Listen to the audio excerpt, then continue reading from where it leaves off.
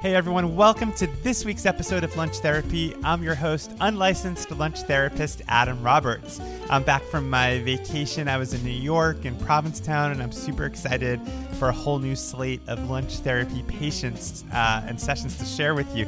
My first patient back is Tara O'Brady, who's the author of the cookbook 7 Spoons, which was based on her food blog 7 Spoons. And the book came out in 2015, and it's a gorgeous cookbook, and she does all the photography herself.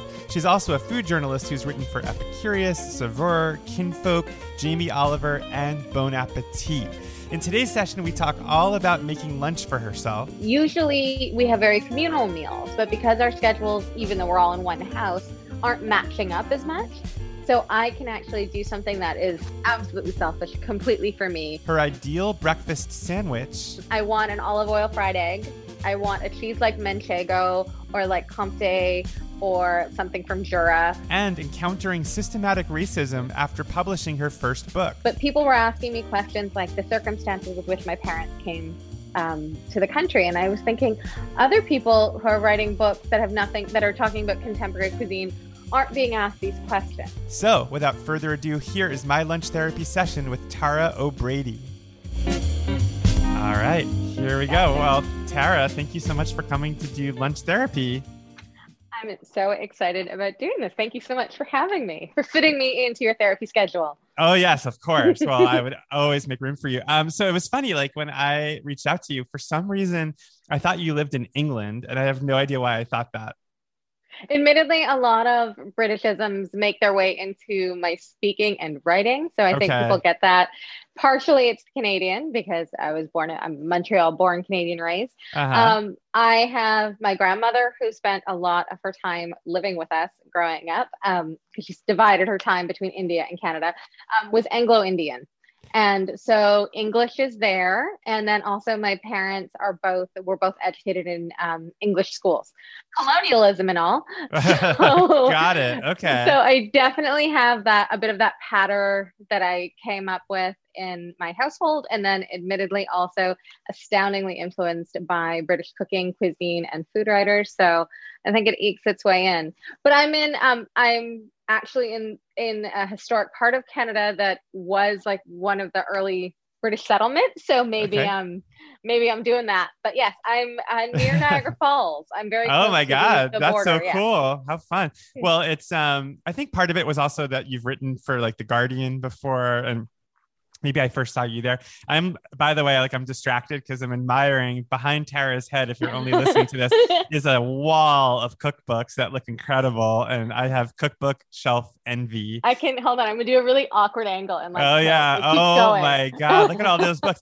Well, it's so funny because I have a bookshelf in my kitchen, which maybe you can see over my shoulder. Mm-hmm. And it's already like spilling out with cookbooks. And so I'm thinking about getting a second shelf. It's a tough thing because actually we moved about 2-3 years ago now. And in the old house, I had a cookbook shelf in the kitchen, and then there was one in the living room, and then there was one upstairs. And you sort of knew what type of cooking I was doing because upstairs sort of ended up being the archive. It was the books I didn't use often. The living room were the ones that I was perusing, and then the kitchen tended to be the ones I was actively using. Love that. And now I drive my husband crazy because this bookshelf is downstairs, which is very far from the kitchen. So I just have stacks of cookbooks throughout the house, and he's gotten somewhat used to the dining table being covered, floor being right behind me. This kitchen table, I guess you can't see, but there's a kitchen table in there that is literally spilling over with all of the cookbooks that I've been buying. So, and do you get in trouble for buying cookbooks? Like, does your husband say like you have too many? Because mine certainly does. I think there has been, especially whenever we have to move, because cookbooks are bloody heavy. Yes. And it's amazing how heavy magazines get when you have a large amount of food magazines. They make a box heavy real fast. And so that's usually when he complains and says, do you really need this 20-year-old Donna Hay magazine? And I say, yes, I do need this 20-year-old So you say Donna Hay magazine. See, I don't do that, but how do you even remember what's in each magazine? Is it just to peruse It later? depends on the magazine. For a very long time, I did have multiple periodicals that I kept all the magazines for, which when we did that move a couple of years ago, I culled the collection, and that's again very truly came by because I had a great aunt that had gourmets from the 1960s for years. So I was raised with this belief that a magazine was a book just like anything else, and you held on to it. So I try to only keep magazines that were really formative towards me, or I keep a lot of the holiday editions, because I think there's something wonderful about being able to pull out like all the Thanksgivings and look and see how it's all evolved, and then also get inspiration for the year. So that's the ones I now tend to keep, though. And then the other ones that I do have larger collections tended to be ones that really did a lot and have almost like a sentimental value, because I remember how exciting it was when I bought that magazine, especially when it was magazines like the Donna Hayes, like the Jamie Olivers, those that were expensive to get, Delicious, Olive, all these ones coming from the overseas that felt like a whole new way of looking at food. And in so many ways informed how I started in food, the type of food I was interested in, the type of storytelling. So they're as much a photo album to me as they are a magazine. So did you read Ruth Reichel's most recent book was called Save Me the Plums? And yes, that gave me such an appreciation, because I think Gourmet Magazine was the first food magazine that I subscribed to. And it's really a loss, like just in the sense right now with whatever food magazines are still out there, it feels like there's not that in-depth writerly writing, except maybe for Whetstone, which is Stephen Satterfield's magazine, which is pretty great. But when you I listened to the audiobook of Save Me the Plums, and just hearing her talk about like working with David Foster Wallace on his famous lobster article, and just these great writers writing about great subjects. And I feel like you don't really have that anymore. Absolutely. I go back. It's the Mujdara recipe that Francis Lam did for Gourmet Magazine all those years ago, where there's a whole paragraph about caramelizing onions, and he walks away and returns to the onions, and he's swearing about the onions as he works his way through it. And those are iconic pieces of literature beyond food. And I felt like, because I actually came to food through English and English literature, and writing is my background. So these were the storytellers that in so many ways. By the way, we have that in common. Yeah. Absolutely. And you understand then that it was about voice, and it was about narrative. And that's actually one of the reasons why when I started out in food that I knew I didn't want to end up in kitchens, because as much as I love that, it's all that surrounds food that I also wanted to get into. And food writing is what allowed me to do that, because it gave me context, place, history, all those bits. And exactly as you say, Gourmet, I love that you can still kind of find the archives and get yourself in there. It felt like it had a modernity to it, it had a depth to it, and it also elevated the reader, because it expected something of you, and it expected you to do some legwork. And I think often in mainstream media, food can be seen as frivolous, and it can be seen as a fluff piece. But when you actually look at it in the larger scope of how it fits into our lives, it is all of our lives. It's a multidisciplinary study. And I love that a magazine like Gourmet treated it as such. And I miss that. Like, I think Saveur does some wonderful articles as well. And I think that you're seeing depth with some more long form pieces coming back here and there. Love seeing Whetstone, and they had that Diaspora magazine that they did recently that was just beautiful to see. So I have to ask, before we get to your lunch therapy, as someone who loves English literature and cookbooks, what are some, I'm not going to put the pressure on you and ask you, like, what are your favorite, but do you have any that you recommend that sort of hit that sweet spot that you love to read through? I have a whole section in the shelves. Like, of course, you go back to like MFK Fisher and all of that. But then one of the people that I think give you such an immediate sense of space, and it's not place, and it's absolutely not original for me to say, is Nigel Slater. Every Christmas, how many people read the Christmas Chronicles? Or actually, there is there's a podcast that went along with the Christmas Chronicles. And since you're mentioning listening to the audiobook, if you listen to that, and you hear him talking about Christmas and place and the loss of his mother, who did pass during the holidays, it sets the season for me every time. That's actually also why I love Nigella Lawson's earliest books, because of course she came from that journalism background, and because media is as it is, and her looks and her personality sort of took over, people forget, I think, how brilliant a writer she is. I will always remember her talking about, she quotes Aldous Huxley and talking about champagne being a green apple peeled with a steel knife. And she drops that in the middle of a conversation about something that she's cooking. And that was such a visceral description. And I'll never untie those two. That's from such her. a great description of champagne too. I never thought about that, but it's it really is. And yeah. Clean and yeah, exactly. And the fact that she pulls it out. So I love her early books for that. And her, even on her TV show, I feel like her use of language is so luscious and inviting and colorful, and you just the words that she uses to describe things are unlike any other person on TV. She speaks in song. It's the most mellifluous way to think of language and food and the intersection of the two, and she just weaves such magic to it. I'm trying to think, because I have a whole, of course, modern. You have to say like Molly Weisenberg. Oh, of course. My old blogging friend. Yeah. Exactly. She was actually the reason I started a blog. Oh, funny. Yeah. Way back in the day.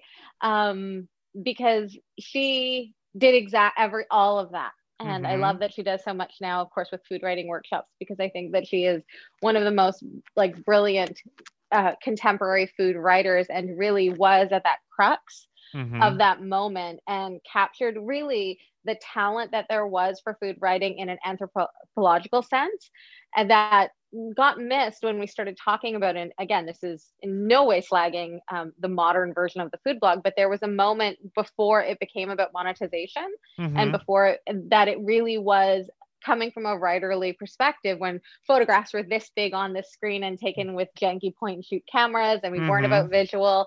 They were really long essays. Oh yeah.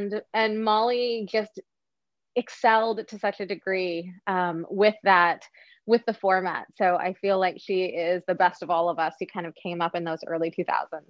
Hey, I'm going to be offended by that, but thank you. I'm just kidding.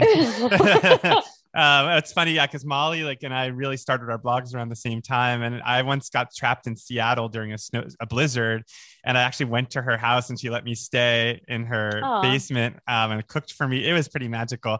Well, Tara, I think the time has come to ask you the famous question that really kicks off the podcast, which is, what did you have for lunch today? I had a mishmash sort of laksa for lunch today. I'm in the midst of a lot of holiday cookie development. This is August. I don't know when this has been a broadcast, but this is August. And so we'll broadcast on Monday. So there you go. Yeah. On Monday. So yeah. A week ago, I was in the midst of doing a lot of holiday baking development. And so freezer space is at like such a premium. So I was cleaning out the freezer, and I found that I had some laksa from a favorite restaurant locally. And to make room for all of the baking that I'm doing, I pulled it out yesterday, let it defrost. It had tofu puffs in it, but not much else in the broth.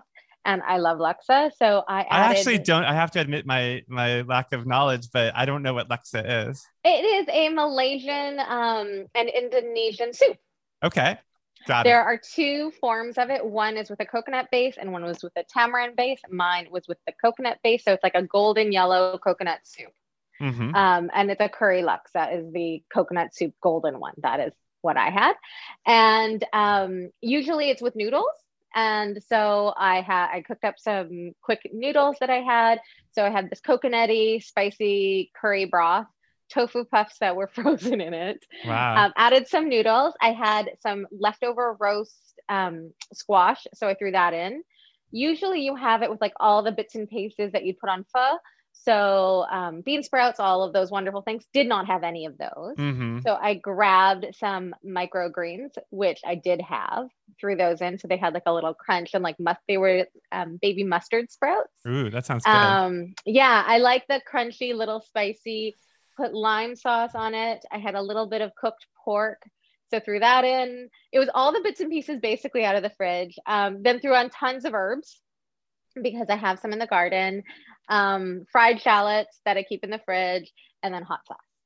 Wow. So. Oh my God. I have to say, I've been doing this podcast for two and a half years, and that might have been the most enticing lunch description I've heard so far. I'm thrilled considering it was a freezer dive and all the bits and pieces left over in my fridge. I take that as a high compliment. Thank you. Well, yeah, of course. Well, I have to ask you. So, first of all, as a fan of your work and your photography, and the just the food that you make, like it sounded when you were describing this dish, it almost had like a visual. I had a visual sense of what it would look like as you were describing the squash and the pork and the herbs on top. So, I mean, when you make a dish like this for yourself, are you thinking about how it looks, even if you're not taking a picture of it? And I think it's all kind of tied up into itself because what I am looking for, and that's one of the reasons why things like Malaysian, Thai, Vietnamese cooking appeals to me so much, is also why Indian and like Mexican, Latin American food is because there's this wonderful interplay of texture and temperature. And so it just inherently becomes beautiful because I love bits and pieces. That's one of my favorite things. So if I can have lots of garnishes, and comes from like the Indian chats, where you have like tamarind chutney and green chutney and you have yogurt and you have little crunchy bits. I want all the bits. So because of that, you just end up with lots of color and texture, because I love when every bite's a little bit different. I love when I can kind of tailor something to me, to each of the people that are eating. The other thing is, lunch is, especially right now, one of the few times that I'm cooking kind of for myself, just because I'm working from home. My husband is sometimes working from home, sometimes not. The kids are around. Usually we have very communal meals, but because our schedules, even though we're all in one house, aren't matching up as much. So I can actually do something that is absolutely selfish, completely for me. And if that's the case, then I want all those like hot, sour, salty, sweet, crunchy, fresh. And so I tend to go a little all out. And I love having all those things on hand. That makes me feel I can't meal plan, but if I have like lots of condiments in my fridge and lots of little things like that, then I feel like I'm well prepared. So I love being able to kind of pull from that. And does your husband or do your kids ever wander in and catch you eating this and say, hey, I want one of those for me? They do. Well, that's often it. My husband will say, I'll ask him, do you want me to make you lunch? And he'll say no. And then he'll pause and say, are you making yourself lunch? And if I say yes, then he'll say, I'm going to just make me lunch because I will see yours and I'll want it later. So that's really funny. Well, it's interesting because my husband's in New York right now working, and I've noticed in myself a difference in how I cook for myself and how I cook when he's here. And, for example, like last night for dinner, I just had like a few tomatoes left and some peaches and like plums. And I decided to make like a little salad with that, with shallots and olive oil. And then I had like eggs in the refrigerator just because I just got back from a big trip. So I was like, oh, maybe I'll make an omelet. And it was a very casual dinner. And with Craig, like I always feel like I have to make a little extra effort. Like I mean, he'd probably be happy with that, but you know what I mean? Like I do feel a sense of having an audience. And I'm curious for you, like do you notice a difference between cooking for yourself and then cooking for others? I'm very, emotionally influenced when it comes to my eating. Yesterday's lunch, if you had asked me, was honestly a bunch. I had figs that were about to go a little bit too soft. So I was just splitting figs with flaky salt, pepper, and olive oil. And I was just eating those with pinching bits of arugula with them. So that wasn't even a salad. That was me standing over a container at the counter, but like a pinch of arugula with that kind of stuff in the middle. That was my weird lunch. That's what I do actually when he's not here too, is I eat at the kitchen counter and listen to NPR. Over the sink? Yeah, I do. Yeah. Absolutely. Yeah. Oh, that sounds delicious. So that's the one thing with me is that it will be my mood. And so because of the fact that when you're cooking for a family of 4, you have to be somewhat egalitarian, and you're thinking about like who likes what and spice levels and all of those type of things. And so the thing that I love about when I can have a moment to take pause and like cook for myself, sometimes it can be very simple, but there feels something very luxurious about exactly making something the way you want it, which is actually why I got into food, was because I was a greedy child. And I wanted, and I knew if I constantly asked for things to be made a certain way, I would be yelled at by my mother or grandmother. But if I made it myself, I could have it exactly how I wanted. Wow. So I think I still have moments of that when I cook for myself. But luckily, I think because of what I do and because of how I was raised and then how we've raised our children, we've been fairly lucky in the fact that they don't love everything. They have food opinions, which is valid and fine. But at the same time, they're fairly open to new things, and they're fairly open to my whims when I decide I'm trying something completely new. So I get what you mean though, because I also feel the idea, especially with kids, is you have this set of like, what is a complete meal for them? Like, have I given them enough vegetables today? Did I see them eating fruit? Yes. Am I, have we had too much meat this week? I'm thinking about that like larger parental stress balance. How old are your kids? They're 15 and 13. Oh, wow. You look too young to have kids that are 15 and 13. I'm sure you get that a lot. So 15, I feel like those are the ages though, where I feel like kids start to rebel a little and like want to do their own things. And I've always wondered, because I don't have children, but I've always wondered if I had a kid and I was making all this delicious food with all these organic, beautiful ingredients, that one day they would just start going to McDonald's and want to eat fast food do your kids ever like fight against your beautiful food and say they want to eat a greasy burger or I love a greasy burger. Yeah, I guess you do too. Like, yeah. Yes, I love a greasy. I have my husband to get so mad at me because I love Kraft singles, and I will proudly say I love American cheese, and he wants great, English cheddar on his burger, and I'm standing beside him going, do you have Kraft singles? Because I want Kraft singles on my burger. So I think we've luckily taught them like everything in moderation. Great. That's and good that parenting. And if you have a love for it, that it's fine to, but they also understand how food makes them feel, which has been a really great thing, because I sometimes felt like, especially I think I have this because I'm the children of people who came to this country, the child of a person who came to this country, is that you always feel this pressure again to participate in larger culture. And so when I wasn't giving my kids those foods that you see on commercials that you think are somehow inherently part of childhood, that I would be like, do you want a Pop-Tart? Right. Do you want to have so a Pop-Tart? Fit in and not feel like an outsider? Exactly. Or that they missed out on that cultural touchstone, because like later on, if someone's talking about Pop-Tarts, you want them to know what it tasted like. So did you go through that yourself, like when you first got to it, because you were born in Canada? I was born in Montreal. In Montreal, Canada. But but because of your parents having immigrated, were you self-conscious about that in your childhood? I did and did not. My mom came here as a teen. So it's even though I'm technically the firstborn generation here, she's been here longer than she was anywhere else. But prior to that, she had lived around the world. And then also my father, his job also had him around the world because he was the ship's captain. So my parents, that's so cool. It was great because they also came, and there are two different types of Indian. So because of that, we had a very eclectic and broad view of all food being equal. And so my mom was astoundingly experimental in food. And I did have sugar cereal and lots of what many people would associate with my upbringing. I did have those things. I think, I don't know if I actually had as many moments, but I think because I realized how I was still a Canadian with that asterisk, even though that I always felt, even if I didn't actually lack, you feel like you lacked because of being a visible minority. You're somehow always that marginalized. And you wonder if I could have somehow done more to be accepted. But only in my adulthood, I think that I realized that because of the color of my skin, that I never would have at that time of growing up.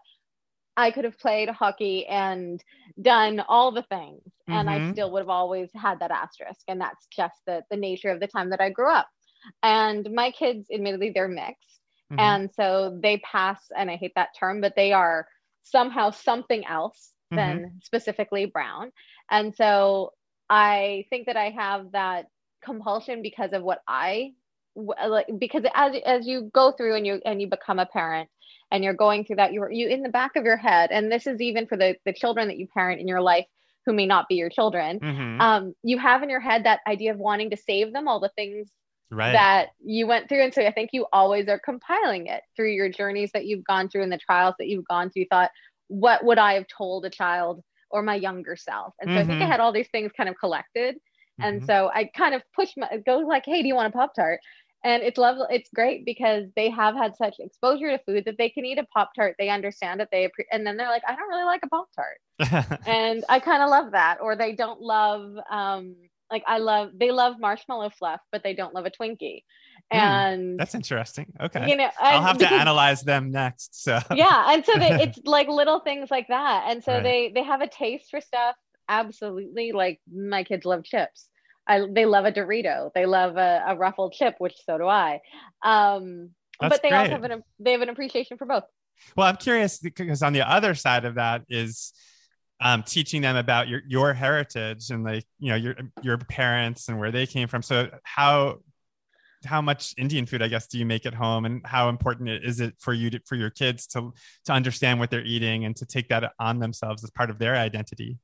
Well, that's such a fascinating thing. And that was something that I did not 100% know I was ready for. And I don't know if not ready for is the right word, that I had anticipated, because I somehow expected my children to be more obviously brown than they ended up. And so when you have the outward marker of, you have a cultural expectation from the society at large.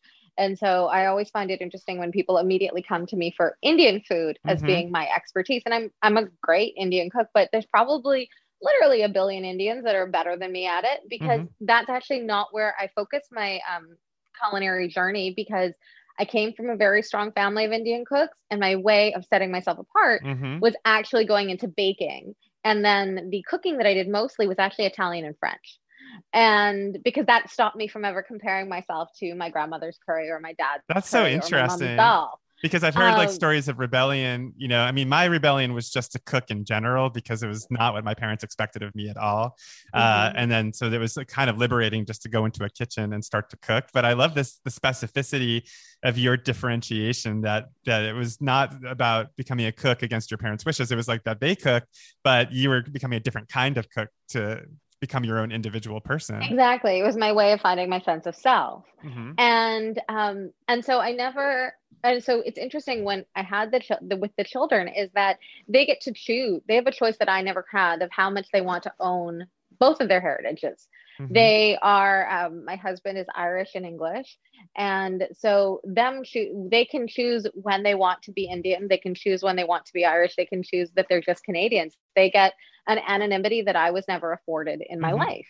And so it's really quite interesting to me, because especially now, especially with their ages, the idea of their sense of self, their idea of moving outside into the world, all of that is kind of coming to the forefront of when they decide to share, and how much they decide to share, and how much they decide to own of that. So I love that Indian food has always been just part of our family. And my husband does love Indian food. And so and even just little things like a love of cilantro. Like we call it dhania. And so dhania makes its way into our tuna salad, and will make its way into eggs when we're just making a scrambled egg, because that's how I grew up having eggs, had dhania in it and green chilies. So there's little ways that the Indian kind of ekes its way in without me. Well, it just makes me wonder, like, if you had to represent yourself and your identity in a dish, like, what would you make? Oh, that is a difficult one. Because I would say I don't consider myself, I consider myself Indian, of course, but I consider myself Canadian first. Oh yeah. I mean, you can make anything. You can make Italian food. Yeah. So no, that's it though. It is that. No, I'm trying to think, because that's, the Italian comes from my next door neighbors growing up, because they were Calabrian, and I was best friends with their daughter. So I grew up eating very lucky. So I grew up with Italian Easter breads and veal scallopini and Nutella and all of that as equally as I grew up with anything else. If there was one thing that I had to make that was representative of me, honestly, it might end up being something like a soup, like I had at lunch today. Yeah, something that felt very you. Yeah, that it's something that's pulling from a lot of influences, because it has aspects from all over. Actually, you know what? Another one that would 100% be me is a breakfast sandwich. There you go. Okay. I love breakfast so much. I love a breakfast sandwich, and I want a breakfast sandwich that has something spicy in it, like Harissa or a Panamanian friend of mine makes this amazing hot sauce that is full of herbs and chilies, and it's not just hot, it's just got like everything going on. I want what kind of bread? What kind of bread would you use? I actually love a great English muffin. Yeah. I love a great English muffin. I want it crispy at the edges. Okay. I want it like kind of soft, but that's why I love it if you pan fry an English muffin. So it has like doughy softness, but then crisp. I want an olive oil fried egg. I want a cheese like Manchego or like Comté or something from Jura and like the Gruyere family. So something with like a little punch. I want lots of greens in it. And then I want something creamy. I love myself an aioli or mayonnaise. And then maybe like a roasted tomato. Wow. And then some protein. Like I want a thick cut bacon. There has to be, besides that, I need a meat. So yes, that's 100% me. That is like, I would say if it wasn't a soup, but even then it's all the same sort of things. Like you've got something juicy with roasted tomatoes. You have something lush. Instead of being the coconut, you have cheese. You have the fat of mayonnaise.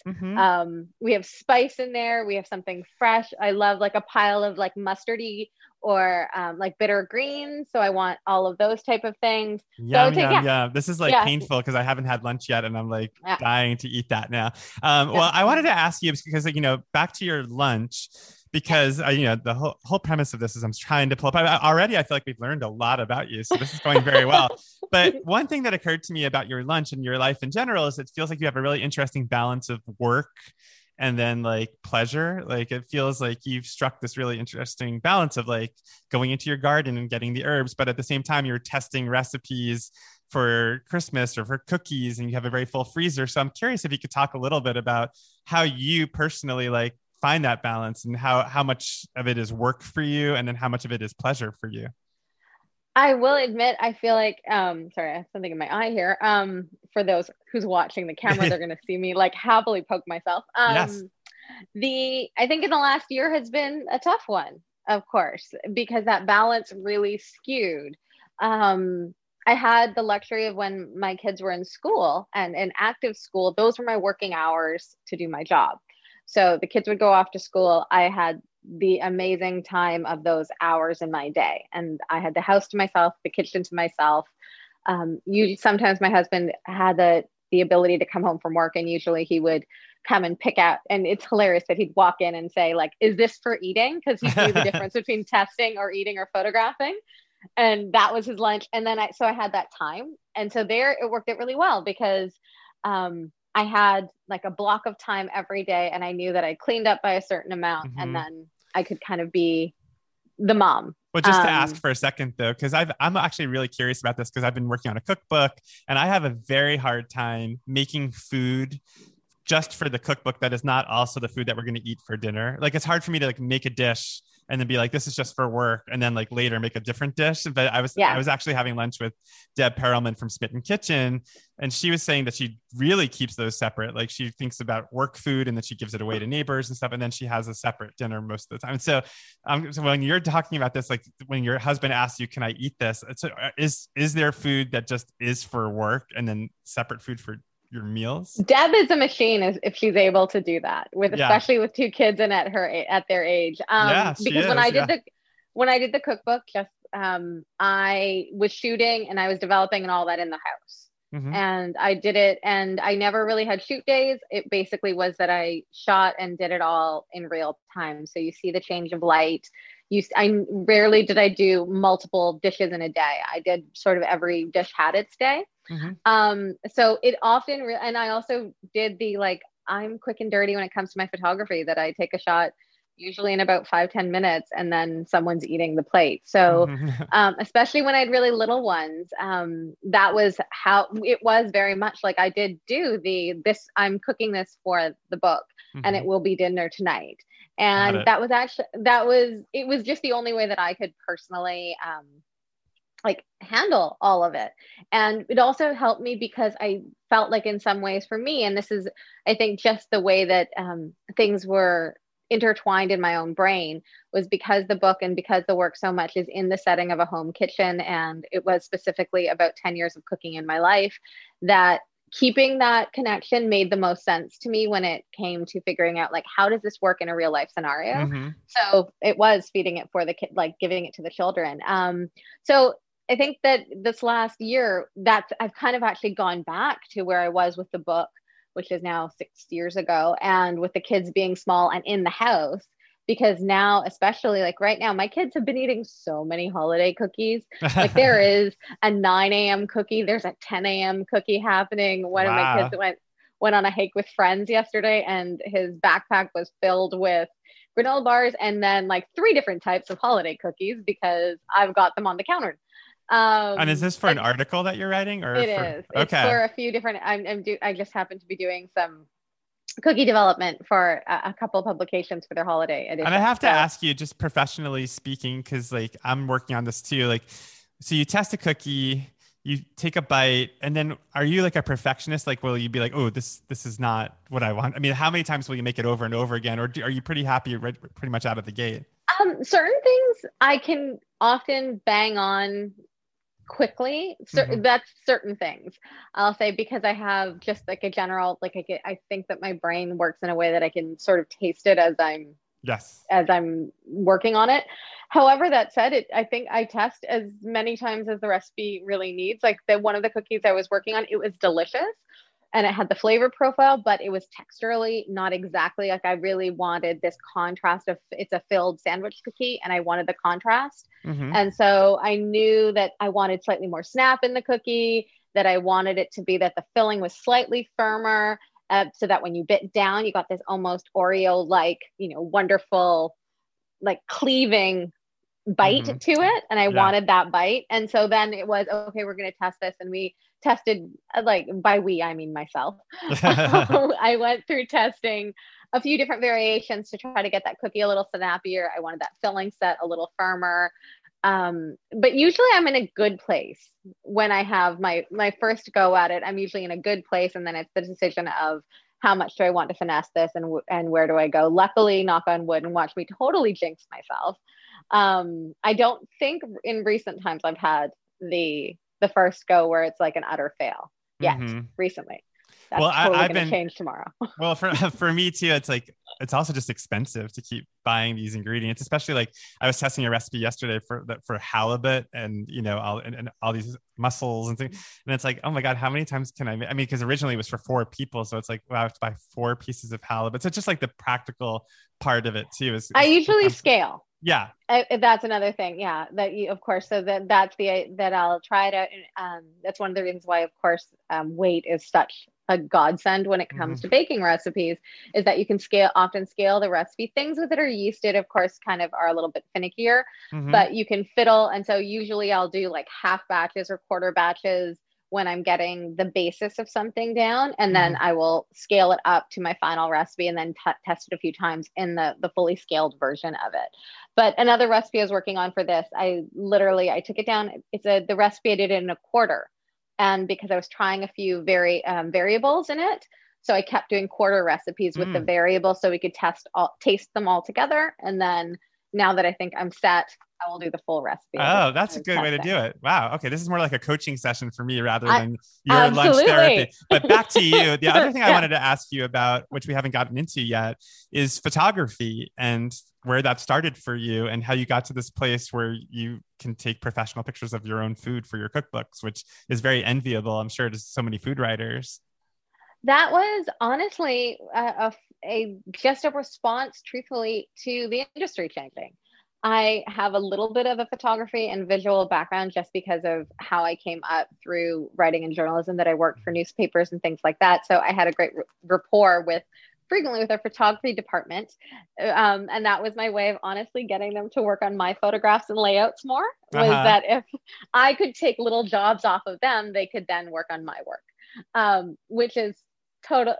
And my brother actually is a fantastic photographer. And so I grew up with his eye around me. So I've had an appreciation for the visual. And I never expected it. If you, my old site isn't up anymore, but my original were those like drag a lamp over from the living room over to the kitchen, Canon PowerShot little photographs. Oh yeah, of course. And then, cause that was 2005. And then by I think it was 2007, you had people like Matt Armendariz, just blasting onto the scene with like magazine worthy photographs, right. and, you know, and Green Kitchen stories and Sprouted Kitchen, and oh my God, so my many food blog started with like flash pictures from like a yeah. tiny little camera. I mean, but mine was amateur gourmet, so that was easy because it was just like, I'm an amateur, I don't know what I'm doing. But even then, I still had to get an SLR and learn from people. But you surpassed most people, I feel like. Oh, that is very generous. It was really, and it was also, as you remember, because we had things like with the aggregate sites, like Food Gawker had moved it to a visual medium. That whereas I always felt that my strength was in my words, you suddenly had, that was the way that people were finding out what was new on blogs, was suddenly visuals. And then, of course, the invention of Instagram turned blogs completely visual, where you were, you know, telling people to click through for recipe, but it was the photograph that really kind of went there. I never expected to photograph my book. I honestly thought that someone else would do it because I love collaboration with people that are more talented than I am, because I think it raises everyone up. That was a push from my publisher to do so. And I'm absolutely honored by the fact that people took it and look at it as a professional photographer photographing, because it was really and truly learning on the job through the years of the blog. And I do everything completely ass backwards, and I shoot really quick and dirty. and I just kind of, I think that everything moved so quickly in the industry that I never had a chance to really question whether or not I should be doing something. And because of that, it taught you this idea of just kind of going forth and being bold, because there's also like a democratization of all of it in a wonderful way that gave you the freedom to experiment and figure it out and learn and grow. So do you enjoy photography? I do enjoy photography. It's something that I never set out for, and I do enjoy it. But at the same time, if you ask me what's at my heart of it, it's like, I just like making really tasty food. Right. But it seems to me that there's but I feel like part of what makes your work so well is there really seems to be harmony between the language and then the visuals sort of seem to have a style to them that matches the language, which I think is really fascinating. That's actually that's really, it's fascinating to me that you picked up on that, because that was something that actually is one of the reasons why I never had shoot days for the book. And I did have by say office, I mean like a den in my house, not like an official office, that was upstairs. And when I did the book, I moved it all to our dining table, much to the chagrin, I'm sure, of my family, because I took over our dining room, because it was something about this proximity, this idea that I was writing up here, and then having to move to the kitchen and then going back, that it disconnected. And so I frequently never, even when I write articles now, I never finish my copy until I've seen the photography for it, if I'm doing the photography. I can't, because I feel like somehow it is the mood of one affects the other. And so that I always love when I get to have like a package that way. So I literally moved everything from my dining table. There was photographs all over our walls in the dining room of all the photographs I'd taken. Wow. And it felt like there was like a symbiotic relationship between the kitchen and the computer, and the kitchen and the camera that way, because there was an immediacy that I would literally, make the dish, photograph the dish, have the dish probably on the dining table, and then have my computer there and be writing the recipe, working on the recipe, like fiddling the head note, thinking about mood, thinking about how it felt in that moment, how the light was, the what was evoked by how the visuals ended up. If something ended up being really bright and cheery, or something ended up being a little bit moodier or darker, and that was where I felt like it sang, that making sure that I was capturing that same song on the paper. So well, it's interesting you talked about Molly Wizenberg earlier, because I feel like that's something that she really did on her blog, was like these like Polaroids that sort of were kind of, a little not grainy, but they had a lot of personality to them that seemed to match the tone of the text and what she was writing too. Absolutely. There's like a textural quality to it. And there was something like hazy and wonderful and romantic about her photography. And it felt like there was a specific relationship between the visual and the words there. And so that is very much like if I was going to do it all, which I ended up doing with the book, I felt like I had to do it all as it works for me, which is like the idea of doing a shoot day, which of course, if you're a professional, that's how you do it. And you're doing like 8 to 10 recipes in a day. Mm-hmm. I never was able to do that because it felt like I was shifting gears and that I was somehow divorcing one from the other. And when you're only focused on the one, that makes absolute sense. But when you were trying to do both, I just could not make that bridge and recreate it. So to me, it was, I remember like timing it, and it's like you have 3 days basically. If you're doing 100 recipes in a year, 3 days basically that you're doing a recipe. So everyone kind of got their day. And that was how I kind of mentally worked my way through it, but it kept me in kind of a sense of place, and it gave me a sense of the recipe and really trying to capture it. So I love that you picked up on that. Oh yeah. Well, it's funny too, because I interviewed Dory Greenspan once, and she said the biggest lesson she learned after writing her first cookbook was to write the head notes immediately after making the dish. That she would forget sometimes to do that. And then when she had to go back and write them, that she would completely forget like what it felt like, what it tasted like. So it seems like what your process makes a lot of sense, even just in terms of like for anyone writing a cookbook or anything. And there is that visceral. Yeah. Well, I was going to ask you, so Seven Spoons was the cookbook, and is there another book? Are you working on another book right now? My publisher would like me to say, yes, I'm working on another book. Okay. They've been bugging me for a while to do another book. There's a whole long story with that. Oh, really? Yeah. Is it a good story? Do you want to share it? There is like a longer therapy session for that. There's good in there. The first book was wonderful and I loved it. And I love the totality of a project like that it's literally every page. And the fact that you have a sustained conversation with your readers, the thing that you get from doing freelance as I do, and then also with a blog, is that you never know when someone's entering your work. They may have read you for years, or this is the first time they've seen you. But with a book, you can actually bounce around. You feel like you have this like set thing that in and of itself is a created whole. Right. And I adore that. And so with the book, I have many pages of proposals and recipe lists and all of that. The biggest thing also though, and this is something I've touched upon elsewhere, but I've never, I don't think ever said specifically was a reason why I've held off, was one of the things I really found difficult was from a personal perspective was how much systemic racism I dealt with the first book coming out. And never intentionally cruelly, but hearkening back to that idea of Canadian with an asterisk was not all the PR that I worked with, but a lot of the PR that I worked with suddenly wanted to frame my story as an immigrant story. And my book is not about specifically Indian food. It's not even technically about my like family story, but people were asking me questions like the circumstances with which my parents came to the country. And I was thinking other people who are writing books that are talking about contemporary cuisine aren't being asked these questions. And I haven't lived with my parents for like decades at this point. Why? And that was very much, they wanted this very specific narrative that had nothing to do with me, had nothing to do with the scope of my work, had nothing to do with the content of my mind or this story or this book. And being constantly pushed in that made me realize in so many ways how at that point in media, and also not feeling wholly supported by the industry, was that they didn't want to see me any other way yet. And that was it was belittling. It was difficult. It was, I don't even know if I have the full words for it, but when you've spent that, when I felt like I had built a career, because the book came out basically on the 10th anniversary of the blog starting. The book came out on April 21st, 2015. My blog started May 1st of 2005. So almost 10 years to the day that I felt like I'd had this career.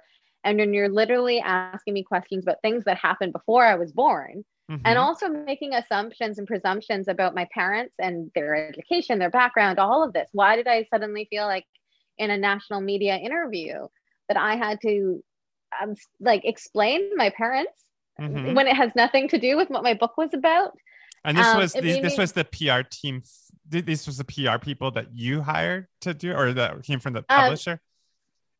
some of it was from the publisher, and then some of it was also from the media outlets that decided to pick up the story.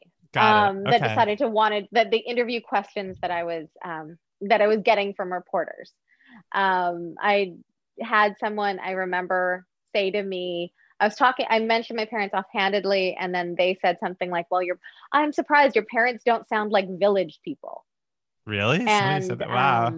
I had this moment where yes, and I was taken aback, and I had to actually like pause, and I said, can I say this off record? And the person said, well, you don't want to say stuff off record that puts me in an uncomfortable place. And I said, no, this is for your benefit. And I'm telling you right now, the questions you're asking me because I'm brown. You would not ask these questions to me, to another first generation person that's come here, because my work has nothing to do with this. You want an immigrant story because of what I look like. And the person was kindly apologetic, but that was the type of thing that I was hitting up against. And so admittedly, it made me not want to do a second book right away. Wow. I did not expect that answer. And it is interesting because like I encountered your book before I encountered you. And because I've seen it and it's beautiful. And it's funny because I like what you're saying is like, it would never have raised the issues or questions of where your parents are from. It's not part of that book at all. So yeah, that does sound really frustrating. We had some technical difficulties here. The screen froze, but then we got things working again. So that explains the jump in the conversation. Here we go. Okay, well, yeah, let's just do the audio because we're almost out of time. This really flew by. So maybe you didn't hear what I was saying about your cookbook, though. When I first encountered your cookbook, that it didn't raise those questions for me at all. So I do think that's really interesting that you felt like people were looking at your color as opposed to your work, which would be really frustrating. Well, that all kind of came to a culmination with the article that I wrote for Epicurious last year, and I have you back. I can see you again. Oh, great. And that was the idea that said the idea that the color of my skin is sometimes misassociated with the scope of my talent, and that is it's an unfortunate thing when when you are a visible minority, when there's and that can be across the board. As soon as there's something that can be run with and to put you into a box and people think that they can understand your story because of it, that you become an attribute rather than being yourself. So you could be, and so it felt like this shorthand, like, oh, we see her, this is our angle. Yeah. And rather than taking the time of actually finding out what my story was, because actually part of the idea of the book, and so much of the work I do, I think, is because the idea of multiculturalism is how so many of us are eating these days. Like I have neighbors that are, that they are German and they're cooking Ethiopian food, and it's no longer about our cultural heritage. It's about what is the new contemporary and what is our new repertoire of home cooking. And that's real. And I don't think that has anything to do with the specificity really of my experience. That has much more to do with the idea of being, new world, if you will, in any form, because that's happening across the United States, that's happening across Canada in households of every shade and color. And so the idea that it was about me and in this very micro way takes away from, I think, like the macro work that there is of how all of us are none of us are cooking like our parents anymore. Right. And so what are our new classics and what are the things that we're excited about? And it was much more about the egalitarian view of food than it was anything about like that I had anything to do with my background. And maybe that's a book that I one day write, and I have no problem with that idea, but that wasn't the book that I wrote, and it wasn't the book, and it wasn't the work that I do. And when you just keep butting up, when people only want that one part of you, and I love my heritage and I love the color of my skin, but truthfully, that was not a choice I ever made. And so instead, why not also ask me about the things that I have chosen to pursue, the wisdom that I have taken up, that these are all, it's as this color of my skin is as much as saying that you only can talk about something because your hair is brown or your eyes are blue. Yeah, well, it circles back to the beginning of this conversation when we were talking about growing up and you wanting not to cook Indian food because you wanted to cook your own food for yourself. And so it feels like this wasn't an actually really important part of your identity, that you did differentiate and you did have this whole other thing, and that your publisher or the PR people or the media wasn't seeing this thing that was the most important thing to you, which was what you created for yourself. And so I totally get that.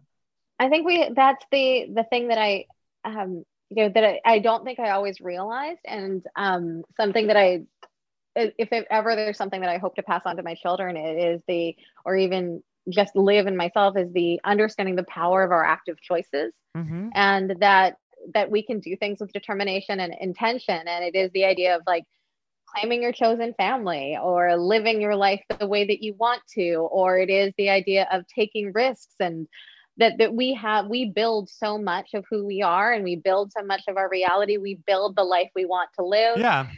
That we have so much more active power than I don't know if it's society that tells us, culture tells us, or even that sometimes because of our own ideas of self-esteem and confidence, that we realize how much we have in ourselves for mm-hmm. it. And so when you feel like you've gone out into the world making active choices and living in a proactive way, when it is very responsive, that it feels like none of that matters, because all that matters is how the world sees you, mm-hmm. can absolutely take the all the foundations out from under your feet. Yeah, I totally get that. It's like basically like you telling the world who you are, and the world telling you back, this is what we want you to be, versus like accepting you on your own terms, which has a lot of resonance right now, especially like for me, like in the gay community, or especially what's happening right now with trans people wanting to be seen for their gender that they always had, but a lot of the world denying them that. So I think this is very resonant for a lot of people right now. So Tara, I feel like we covered a lot of ground, but we're not done yet, because every podcast ends. We start with, what did you have for lunch? But we end with, what are you having for dinner tonight?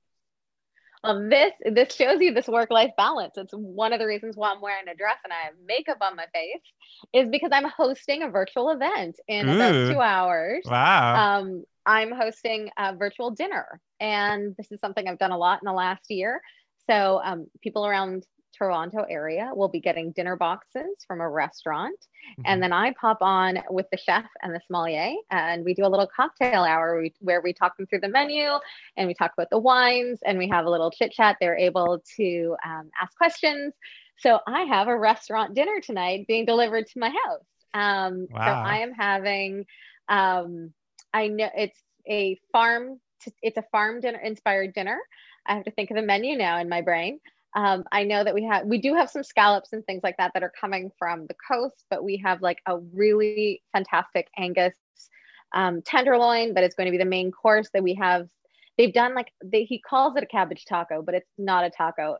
It's Savoy cabbage that the beautiful leaves have been saved. The inside has been cooked down with lots of onions, and then all the beef fat trimmings.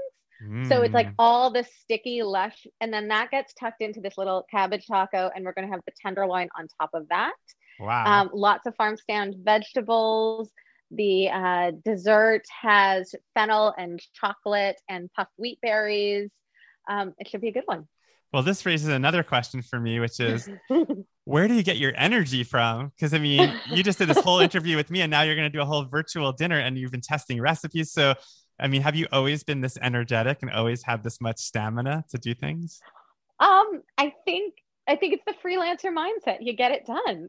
Yeah, no, it's impressive. I mean, do you usually have a lot going on in the day, like when you're just going? This has been a busy. This is. I feel like with the world kind of reopening up, everything opened up, where suddenly everyone is knocking on doors and asking you to do things, and again, you have that thing with work that when you are self-employed, that when people ask, you say yes. I do often have a lot going on. I will admit that. It's tough right now because of the kids being home and on summer vacation, that I don't want to feel like I'm missing it. Mm-hmm. And being busy is a tough thing for that. But I feel like in many ways that I'm hoping what keeps me sharp, and also the more that you can experience, I feel like it just gives back to me in so many ways. It's such a treat for me to sit down with you, because it absolutely put me in a different mindset and a mind space of just talking about things that I don't always think about. Mm-hmm. And then this evening, it's Chef Adam Walsh is doing the dinner, and I know that he can cook circles around me.